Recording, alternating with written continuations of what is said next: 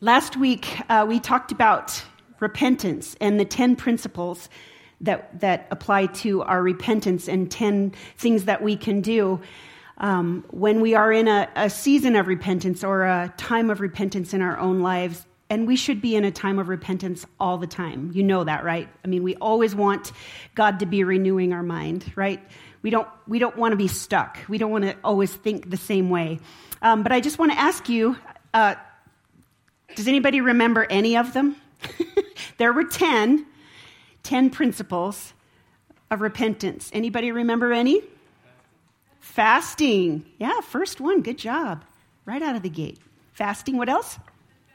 Confessing. Yep. What else? I'm sorry? Worship. Yes. What else?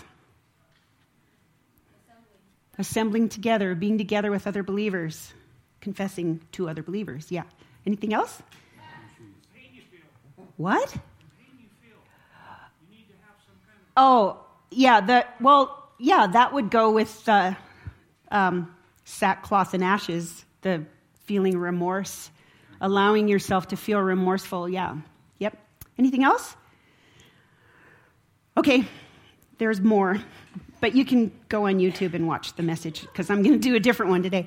But it starts with that. Historically, that's what's happening is, I won't go into all of the history of the book of Nehemiah, but they are at a place where they've had the joy of the Lord. The joy of the Lord is my strength. In chapter 8, they're talking about that. And now they have come together. They've assembled together, and they've listened to the word of God for hours. They've confessed for hours, and they have worshiped. And may I just say that the best thing you can do when you start to pray is to thank God. Susie talked about being thankful. Thanking God, that's the way to enter into his throne of grace, is with thanksgiving in your heart. We rush in and it's kind of like, if your teenagers come, hey, can I have some money? It's like, hi to you too, To come into God's presence and allow him to show you who he is again. Because that's what happens when we start to praise him and thank him and worship him. He reminds us again of his greatness. Because, we backslide overnight. I don't know if you know that, but we have the tendency to forget. We forget who he is. We forget all the great things he's done for us in our lives. And so when we enter into his presence, we should start out by giving him thanks, right? When the Bible says, magnify the Lord and let us exalt his name together. Magnify means to make something larger. I mean, not that you can make God larger, but in your brain you can. In your consciousness, God can become larger. Do you understand what I'm saying? Because remember last week I talked about he is the God who created the big dog constellation. Remember I talked about that. That is twice as big as the Earth's rotation around the sun. This is a huge God. This is a massive, never-ending God. And so when we come into his presence, it's good for us to come in thankful and humble, right? Right? Let me see if you're still awake. Okay, good. Okay, so we are going to start Nehemiah 9, and I called this message The Problem with Sin. So, she leaves right now. See? I'm kidding. I'm going to read a really long passage. So please bear with me. Please do not shut your mind off. Oh, she's going to read this long passage. Listen to this. This is the word of God. This is full of all kinds of information. And I'll point out a few things as we go, but please stay alert and really hear what the word of the Lord is. So here they're all assembled together, and the Levites are praying. This is what they're praying. I'm going to start back a little bit on verse 5. Blessed be your glorious name, and may it be exalted above all blessing and praise. You alone are the Lord. You made the heavens, even the highest heavens, and all their starry host, the earth and all that is on it, the seas and all that is in them. You give life to everything, and the multitudes of heaven worship you. Okay, that's pretty strong definition of God. Verse 7, you are the Lord God who chose Abram and brought him out of Ur of the Chaldeans and named him Abraham. You found his heart faithful to you, and you made a covenant with him to give to his descendants the land of the Canaanites, Hittites, Amorites, Perizzites, Jebusites, Girgashites, Utites. I made that one up. You have kept your promise because you are righteous. Make note of that. The God of the universe kept his promise because he is what? He is righteous, which means he does everything right. God never says oops. God never makes mistakes. Verse 9, you saw the suffering of our ancestors in Egypt. You heard their cry at the Red Sea. You sent signs and wonders against Pharaoh, against all his officials and all the people of his land, for you knew how arrogantly the Egyptians treated them. You made a name for yourself. He made a name for himself, which remains to this day. You divided the sea before them, so they passed through it on dry ground. But you hurled their pursuers into the depths, like a stone into mighty waters. By day you led them with a pillar of cloud, and by night with a pillar of fire to give them light on the way they were to take. You came down on Mount Sinai. You spoke to them from heaven. You gave them regulations and laws that are just and right, and decrees and commands that are good. You made known to them your holy Sabbath and gave them commands, decrees, and laws through your servant Moses. In their hunger, you gave them bread from heaven. In their thirst, you brought them water from a rock. You told them to go in, to take possession of the land you had sworn with uplifted hand to give them. That just means that the hand of God, the uplifted hand, means it's a symbol of his power. And when he said it became their land, right? Verse 16, we're going to see a pattern here now. I want you to watch for this pattern because it's going to happen 6 times. Verse 16, but they, our ancestors, became arrogant and stiff-necked. They did not obey your commands. They refused to listen and failed to remember the miracles you performed among them. They became stiff-necked, and in their rebellion, they appointed a leader in order to return to their slavery. But you are a forgiving God, gracious and compassionate, slow to anger, and abounding in love. Take note of that too. Therefore, you did not desert them, even when they cast for themselves the image of a calf and said, "This is your God who brought you up out of Egypt." Or when they committed awful blasphemies. Because of your great compassion, you did not abandon them in the wilderness. By day, the pillar of cloud did not fail to guide them on their path, nor the pillar of fire by night to shine on the way they were to take. You gave your good spirit to instruct them.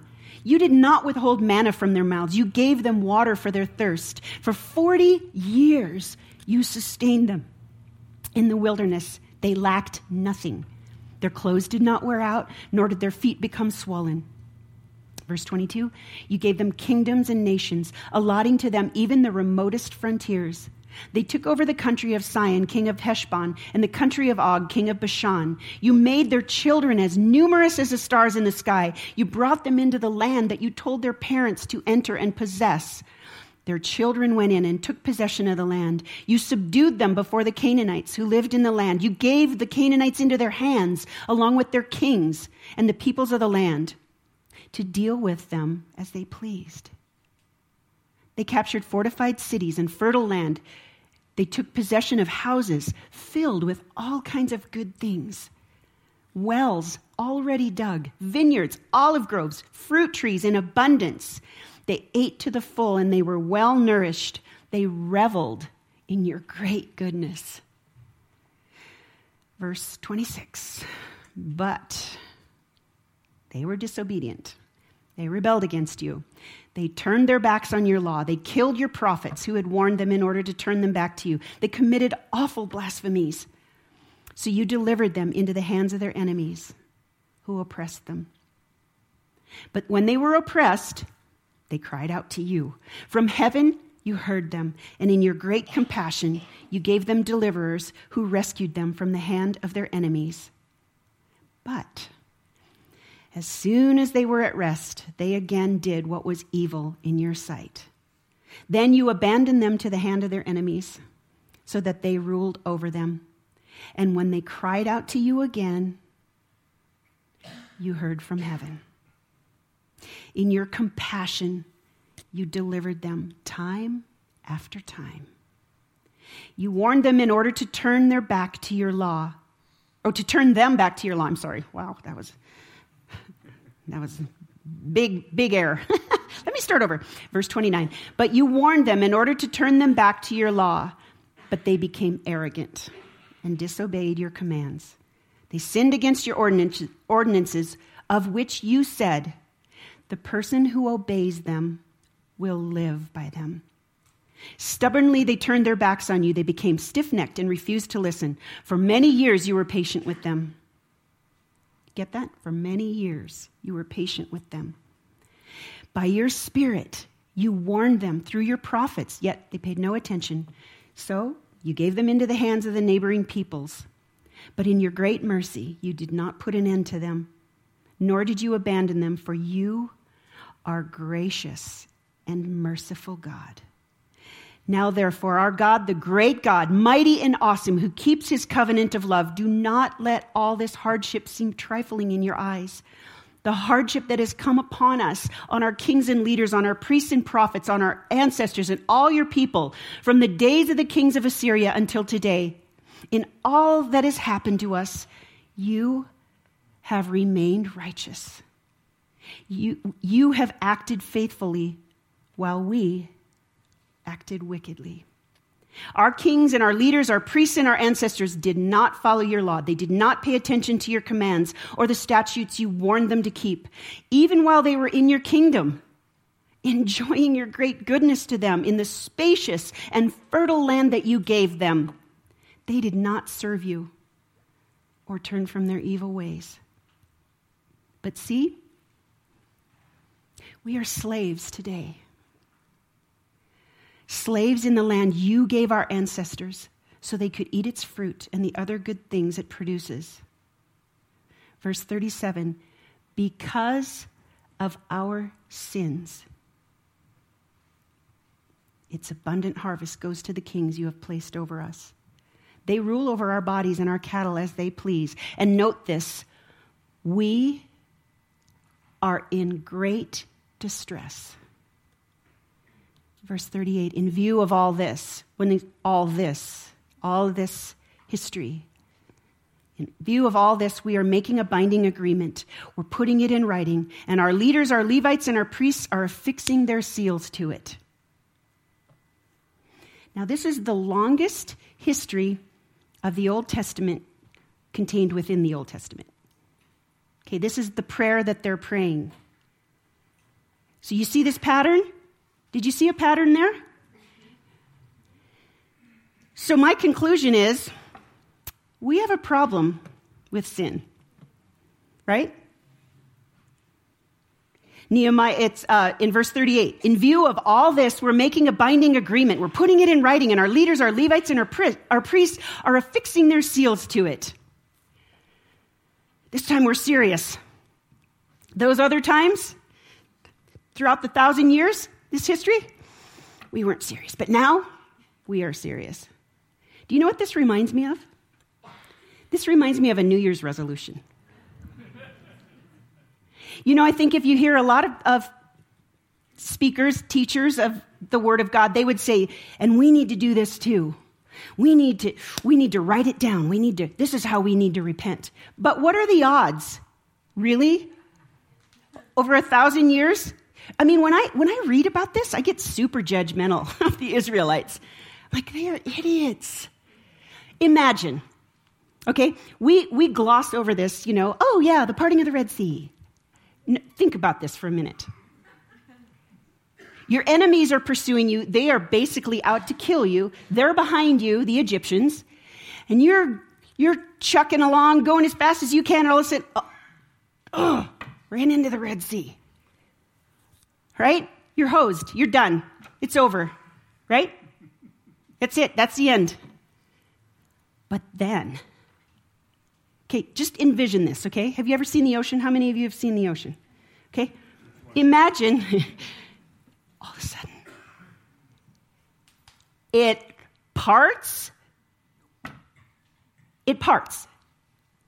See, we read that and we're like, oh yeah, and then Moses held out his staff and then the Red Sea parted. No, the water separated and they walked through on dry ground.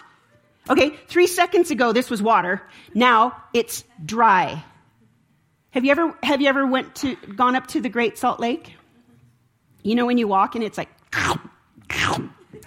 you know, if you walk on the muddy, yeah. It wasn't like that. They walked on dry ground. Okay? These people watched that happen. They watched that happen. And yet, what did they do? They became stiff-necked and arrogant. They acted wickedly. What? Are you kidding me? Seriously? I mean, this is how I read it. I'm thinking, why in the world? You were in the promised land and you became slaves in your own land, the land that the Lord had given you. Why? That's how I read it. This is 1,000 years worth of history. And for them to say, this time we're serious. And I get so judgmental of the Israelites until I go, wait, look at my life. How many times do we do the same thing? We can't stop. And we think, oh, this time I'm going to do it. This time I'm going to do it. This time I'm not going to those websites. I'm not going to do it today. Or I'm not going to gossip. Today I'm not going to gossip. Or I'm not going to lie this time. I'm going to tell the truth. Or I'm not going to lust after someone. Or whatever. How many times? See, we have a problem with sin. And the coolest thing is that Jesus already knows that. In Matthew 9:36, it says, and when he, Jesus, saw the crowds, that would be us, he had compassion on them because they were confused and helpless like sheep without a shepherd. See, we have a problem with sin, but the Lord has mercy for us. The Lord has a solution. He already knows that we're helpless and we're confused. We're like sheep without a shepherd. Nehemiah 9 verse 8 says, you kept your promise because you are righteous. You notice how God's character didn't change through all of that history? He continued to pour out his love. He continued to try to woo them back. He continued to bless them despite the fact that they didn't deserve it. He continued to pour out his mercy. Mercy just means not getting what you deserve. But God continued over and over and over. And you know, people say, oh, the God of the Old Testament, he's so angry. Really? I mean, yeah, he gave them over to their enemies, but what would we have done? You know, it says because he was righteous, he kept his promise. He didn't just give them up. He kept his promise to us. And Psalm 145 verse 8 says, the Lord is merciful and compassionate, slow to get angry and filled with unfailing love. The Lord is good to everyone.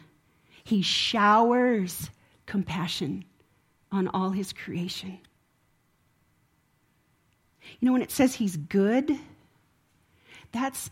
we don't define good the same way that the Bible defines good. When it says God is good, it's like yesterday I gave my dogs a treat. I was like, oh, is that good? It's not the same good, right? Or, oh yeah, that movie was pretty good. And that's kind of low on the scale, isn't it? No, that movie was awesome. I mean, that movie's good. If we say, oh, that's good, that doesn't mean it was amazing. The definition for good in the Bible means off the charts, incredible, unfathomable. That's how our God is, okay? It says that he is good to everyone.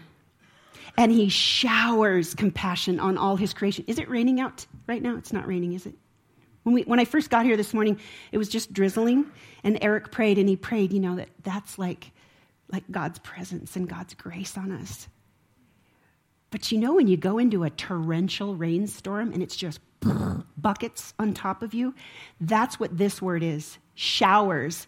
It's not like this light drizzling. It's like boom. That's what this is. That's what these showers of compassion that he has for all his creation. Because the thing is, again, he knows we are confused and helpless. We cannot save ourselves. We cannot change. We cannot determine, I am not going to sin anymore. We can't determine that in our own minds. We can try. And I welcome you. If you can keep all 633 tenets of the law in the Old Testament, if you think you can do that, have at it. But Jesus says in Luke 22:20, this cup is the new covenant between God and his people. It's an agreement confirmed with my blood, which is poured out as a sacrifice for you. See, we needed a new covenant because for 1,000 years, we couldn't seem to keep this covenant. We couldn't seem to be good enough. We couldn't stop sinning. We couldn't stop becoming rebellious and wicked and evil and arrogant. We couldn't. Do you know why? Because, like Romans 7 says, that which I want to do, I cannot do. The thing that I don't want to do, I continue to do. Who will rescue me from this body of death? Thanks be to God for his glorious gift. I know I say this all the time, but I'm going to say it again because I'm redundant that way. That's what happens when you get older. You start saying the same things over and over. But you forget, so it's kind of okay because it's new to you. So, when you killed somebody in Rome in those days, your punishment was they would chain their dead body to you. And you'd have to drag their dead body. Does it look like The Walking Dead? Anyway, that was an aside. But can you imagine you kill someone and you have to drag their stinky, gross, dead corpse with you? That's what our flesh is like. That is what our sinful nature is like when we are unregenerate. Unregenerate means we are not born again. Because Jesus says this cup is a covenant, a new covenant between God and us. Because he knows we are confused, we're helpless, we're broken, we're in distress. The Israelites put themselves in distress. And this is what the enemy wants us to believe. He wants us to believe that, hey, you got yourself into that mess. It's your fault. You went to those websites. You looked at those things. You said those horrible things. You let your anger get the best of you. Or, you let yourself go there in your mind. Whatever it is. The enemy says, how dare you? How dare you ask for forgiveness? How dare you ask God to deliver you? You did this to yourself. You put yourself in distress. It's your fault. That is a lie. That is a lie. Because Jesus says there's a new covenant because of his blood that was poured out for us. We can't do it ourselves. We cannot do it ourselves. There was a man who died, and he went to heaven, and he was standing at the pearly gates, and St. Peter was there. Okay, I don't really believe this, so I don't want to get any emails from people telling me that's not how it is. But anyway, for the sake of the story, just go along with me, okay? So this guy's standing there, and he goes, I'd like to get into heaven, please. And St. Peter says, okay, fine, that's great. We're on a point system here. The guy goes, awesome. I have lived an awesome life. St. Peter goes, okay, all you need to do is have 100 points. The guy's like, excellent. I stayed married to the same woman for 50 years, and I never lusted even in my heart. Like after another woman, St. Peter goes, that is great. 3 points. The guy's like, 50 years? I get 3 points for 50 years? He goes, that's the system. He goes, okay, all right. I tithed, I gave of my first fruits my entire life. I gave to my church. St. Peter goes, that is great. 1 point. Guy's like, 1 point? He goes, well, that's how it works. The guy goes, okay. I started Jesus Feeds ministry at the Adventure, and I gave food to thousands and thousands of people. St. Peter goes, that is fantastic. You're meeting the needs of the poor. That's 1 point. The guy goes, are you kidding me? 1 point? At this rate, I can't even get into heaven without the grace of God. St. Peter says, come on in. Woo! Aren't you so happy about that? Yeah, I think I'm up to like 2 points now. The good news is for us, okay? It's good. It's not just, it's just good. It's really good, okay? Colossians 1:6 says, this same good news that came to you is going out over all the world, and it is bearing fruit everywhere by what? Changing lives. Just as it changed your lives from the day you first heard and understood the truth about God's wonderful grace. It's saying here that this good news is changing lives. So I just want to encourage you that the good news should be changing your life. Because if you are truly born again of God's Spirit, that His Spirit now lives in you and is at work in you, there should be a difference between you and everyone else at work. You shouldn't look like your neighbors who don't know the Lord. You should be different. Because the gospel, it says, it's bearing fruit by changing lives. So if you don't know God, now the word know isn't like, oh yeah, I know that guy. I went to high school with him. Or, oh yeah, I knew that clerk at the grocery store. It's not that kind of know. It's the kind of know that the Bible speaks of that is like a husband and wife being intimate. Not in a perverted way, of course, but the deepest, that is the closest and deepest level of intimacy that is used to describe what should be the relationship that we would have with God. Not in a gross way. Don't let your minds go there. Seriously, I'm talking about this intimacy with God is so deep and profound, and that is the relationship He is drawing us into, a relationship where we know Him. Okay, so that when it comes to the time when we stand before the judgment seat of Christ, which the Bible talks about, He doesn't say, apart from me, depart, I never knew you. Even though you did all these good works, I didn't know you. See, and this isn't bad news.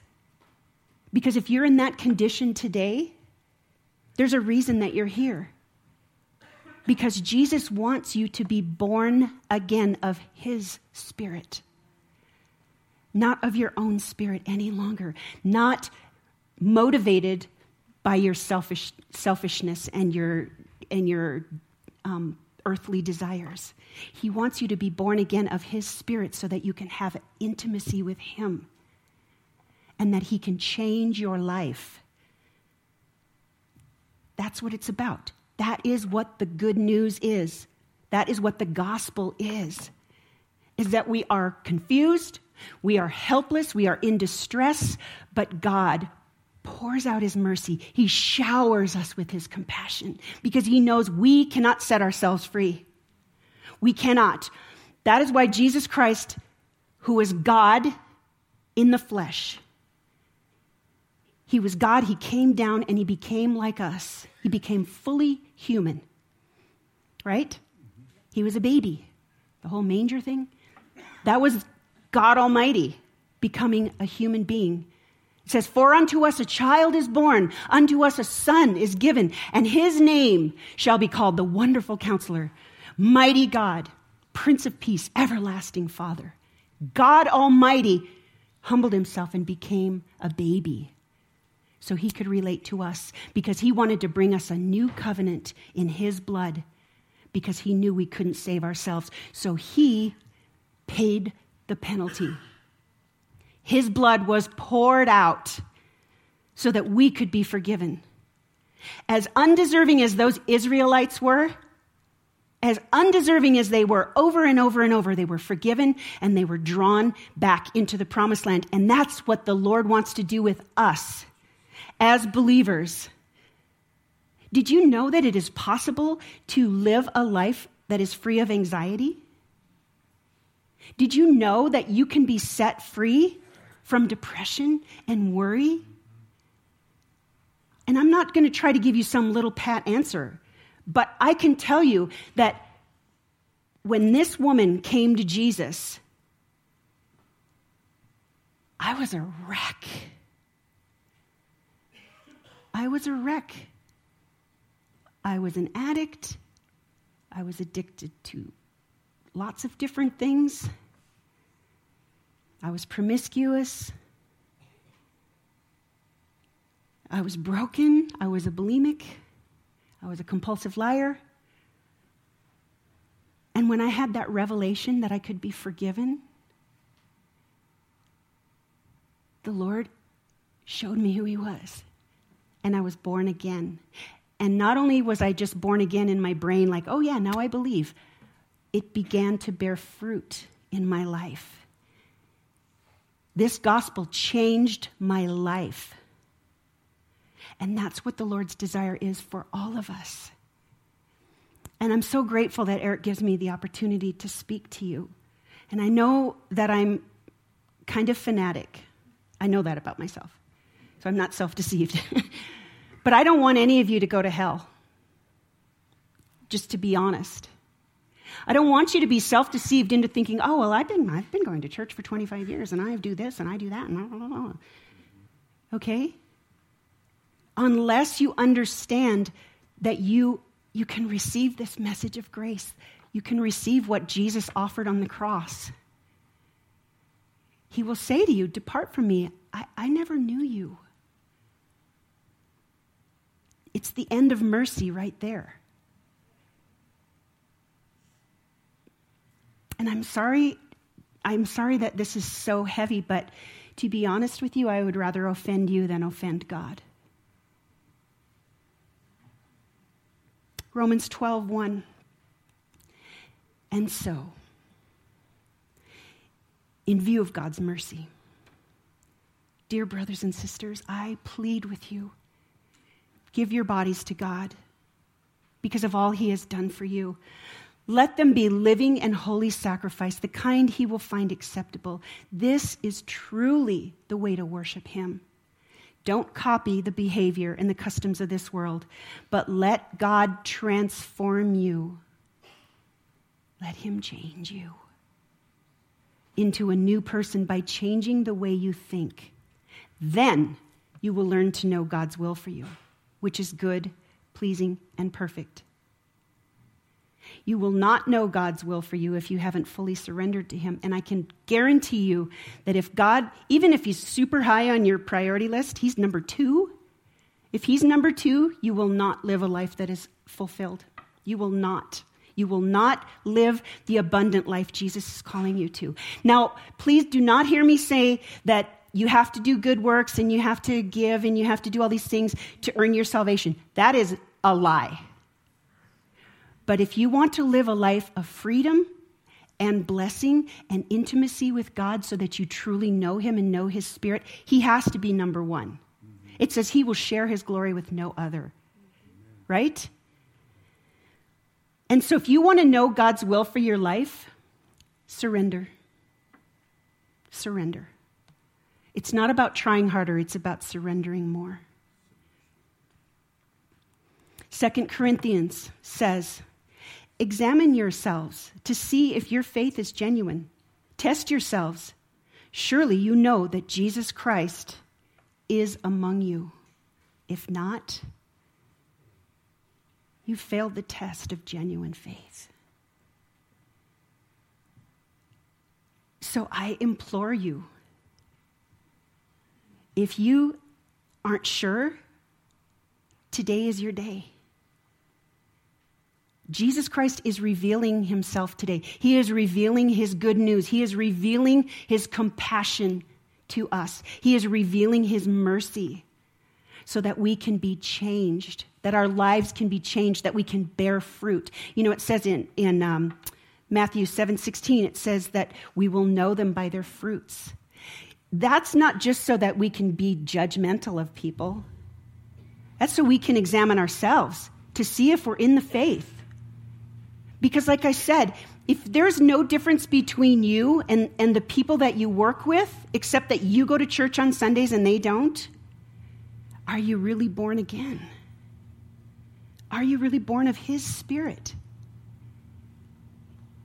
You know, it says we are no longer our own. We have been bought with a price. Jesus Christ came down. He dealt with every single temptation that we deal with. He became a human being. The pain that he felt when he was being beaten, when he suffered and died on the cross, that's the same kind of pain that we would feel were we to go through the same thing. It's not like, you know, God just gave him like this godly anesthetic that, oh yeah, Jesus isn't going to feel pain because he's God and he can heal himself. He didn't do that. He suffered, he was broken, and he paid the penalty for our sin. And that is the good news. That is the good news. And the good news is that he wants us to be set free. He wants to prosper us. He wants to bless us. He wants to pour out his compassion on us. He wants to shower us with mercy and with compassion. 1 John 1, this is the message we heard from Jesus, and now we declare it to you. God is light, and there is no darkness in him at all. So we are lying if we say we have fellowship with God, but go on living in spiritual darkness. We are not practicing the truth. But if we are living in the light as God is in the light, then we have fellowship with each other, and the blood of Jesus, his Son, cleanses us from all sin. How much sin? All sin. And that's why I think I'm so fanatic, I'm so passionate, because I can promise you that as you surrender to God, he will cleanse you from all sin. He will clean up your act. You know, you don't have to get your act all cleaned up before you come to him. The Israelites certainly didn't for 1,000 years. He will cleanse you. He will clean up your act. And that is the good news. Amen? Because when you get to heaven, come on in. Because it's the grace of God. It's not going to be your works. I mean, you are welcome to try that. If there's one way you can get to heaven or another. Either you can keep every single law, all 633 of them. Is there anybody that has kept all? Eric has. Pretty sure he hasn't. Not simultaneously. You can either do that and then stand before God and say, I was perfect. I did everything that you said to do in your law. Or you can receive the offering that Jesus Christ gave for us when his blood was poured out for the remission of sin. Because the Bible says that without the shedding of blood, there can be no forgiveness for sin. And that's why Jesus' blood poured out, so that we could be cleansed, so that we could be set free, that we could be delivered, that we could live in peace and have hope and joy and the abundant life that Jesus promises us, so that we can live in the light, not in spiritual darkness. Amen? Amen. Let's give a shout out to Jesus. Yeah. So this good news is not just for me and you, even though it is. It's also for others. It's for others. And that's why, you know, when we are born again, Jesus doesn't just take us to heaven.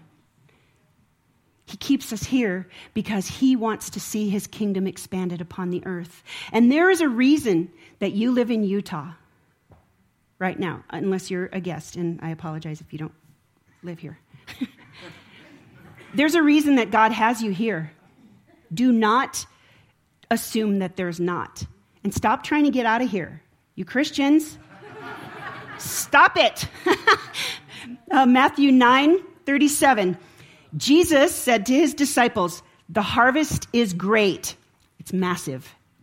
But the workers are few. Minor. So pray to the Lord who is in charge of the harvest. Ask him to send more workers into this field. Okay, that word ask, that is the strongest form of pleading. It's not just like, hey, so, like, God, if have a chance, can you send some workers here? It's like, please, God. These people are dying here under a religious system. Lord, these people are dying. They're trying to earn their salvation. God, they don't see it. Send others. Send others. It's pleading with him. God, send workers. I've been praying this since we moved here in 1999. God, send workers. And I apologize if you don't want to be here and I prayed you in. I apologize, but I'm not sorry. Thank you. There's a prime example. Jesus wants to save the people of Utah. Jesus wants to give them the abundant life. His desire is that all would come to the repentance and the knowledge of the truth. He wants everybody. And that's why we need to be bold and share the good news. It's not enough to just be a nice neighbor and be a nice person and do good things. That's nice. That's great. But you don't get any points for that. You get one. If you do it your whole life perfectly. You have to share the gospel. Faith comes through hearing through the word of God. You have to be bold. And if you look like an idiot, oh well, so be it. It's just like I said, I'd rather offend you than God. Right? And he has called us. The Bible says, pray, Paul himself, guy who wrote 2/3 of the New Testament, said, pray for me that I could boldly proclaim the gospel as I ought to. He's saying, pray for him, Paul, the apostle. I mean, I am a spiritual wimp compared to that guy. And pray for yourselves. I pray for you that you would be bold. Do any of you know anyone who does not know the Lord? Anybody? Just raise your hand if you do. Okay, so I'm going to challenge you this week. Be bold. This is good news. This is good news. It's incredible, awesome, amazing, magnificent news. People are helpless and confused and in distress. And they probably put themselves there. But God gave us a new covenant through Jesus Christ because of the blood that he shed on the cross for our sins. He paid the price for our sins so that we can have eternal life, so that we can have an abundant life, so that we can know the creator of the universe, the one who created the heavens, the highest heavens, and all the stars and everything, and the mountains. Those mountains, I love those mountains. He created those. And he wants an intimate relationship with us. And he wants an intimate relationship with your neighbors and the people at work, especially the ones that bug you the most. Wouldn't it be great if they became Christians? Make your life easier. See, selfish motivation. Preach the gospel. But I mean, seriously, you are here for a reason. Be bold. Be bold. I challenge you this week. And we are going to take communion now as a symbol of what the new covenant is. Jesus said that we should do this on a regular basis, and that when we do it, to remember him. So the little wafer, that symbolizes his body that he became just like us. He became a human being. He felt pain. He felt sorrow. He felt disappointment. He's experienced everything we've experienced.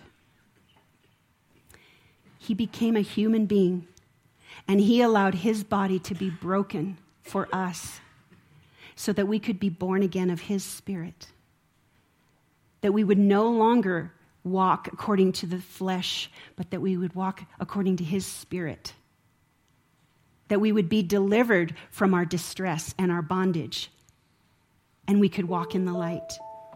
And then, don't take it yet, we're going to take it all together, okay? And then this little cup represents his blood that was poured out when he was on the cross, poured out so that we could be free, so that we could walk in forgiveness, that we wouldn't have to try to keep the law, but that we could live according to his Spirit, that we could be forgiven. That's what we're going to do. We're going to take this together. And I want to address 3 different groups here this morning. If you have felt convicted in any way today that maybe you don't know him, regardless of if you've been going to church for years and years, if you don't see him changing you and you know that you're not living according to his Spirit, there's good news for you. You can be filled with his Spirit. You can be born again. You can be delivered and set free for him. The second group that I want to address is those you've been trying to set yourself free. This time I mean it. This time I'm going to stop, fill in the blank. Or I'm going to start, fill in the blank. This message is for you. You don't have to do that anymore. Don't hear me say, oh yeah, go ahead and sin like a dog. I don't know why they use that saying. I think it should be cat. But that's a bias. I'm not saying you have full permission, because if you are truly born again of his Spirit, you don't want to keep sinning. You will want to live your life in the light. You will want to please him. You won't want to continue. So if he has spoken to you, surrender. Surrender. It doesn't matter if you write it down and stamp it with your signet ring and how serious you are. Let go. Receive his forgiveness, receive his grace, and trust that he is faithful, and he will do it, and he will cleanse you from all unrighteousness. And the third group I want to talk to, and actually it can encapsulate the first 2, I want to challenge you this week. We're going to pray together. Actually, are we close? I want to challenge you to invite the Holy Spirit to place someone on your heart that needs to know the good news. Okay? And I want you to be bold. I want you to ask the Lord for an opportunity. You know, I always say that if you pray, Jesus, send me the hungry ones, he will do it. He is faithful to answer that prayer. He loves to answer that prayer. And you never know, the person that you share the good news with, you don't know who they're going to become. They could be a broken addict, cocaine dealer, liar, what else? That becomes a man of God. You don't know. But you are called to be bold. You are called to share the good news with the lost and hurting, helpless and confused and in distress. You are called to share with them. Even if you're one of them still, because he will cleanse you. He will save you. He will heal you. He will deliver you. So if you're physically able, can we just get down on our knees at this point?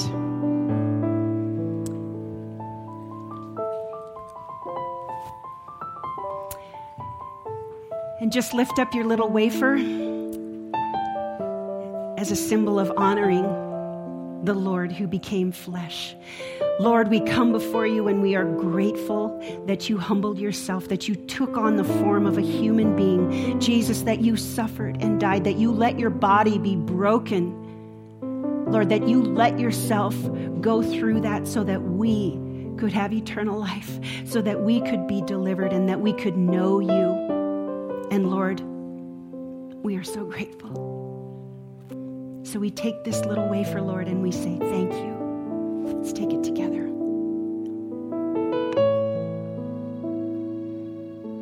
Now hold up your little cup. Lord, we thank you for your blood that you shed for us, for the compassion that you showered on us, the mercy that you poured out, Lord. We were by very nature objects of wrath, but yet you chose to pour out your blood and to pay the penalty for our sins so that we could live, so that we could be with you, Lord, that we could have an abundant life and live in eternity. We just drink this cup together.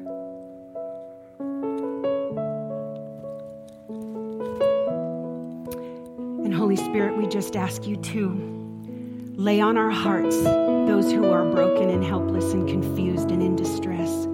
Show us someone, Lord.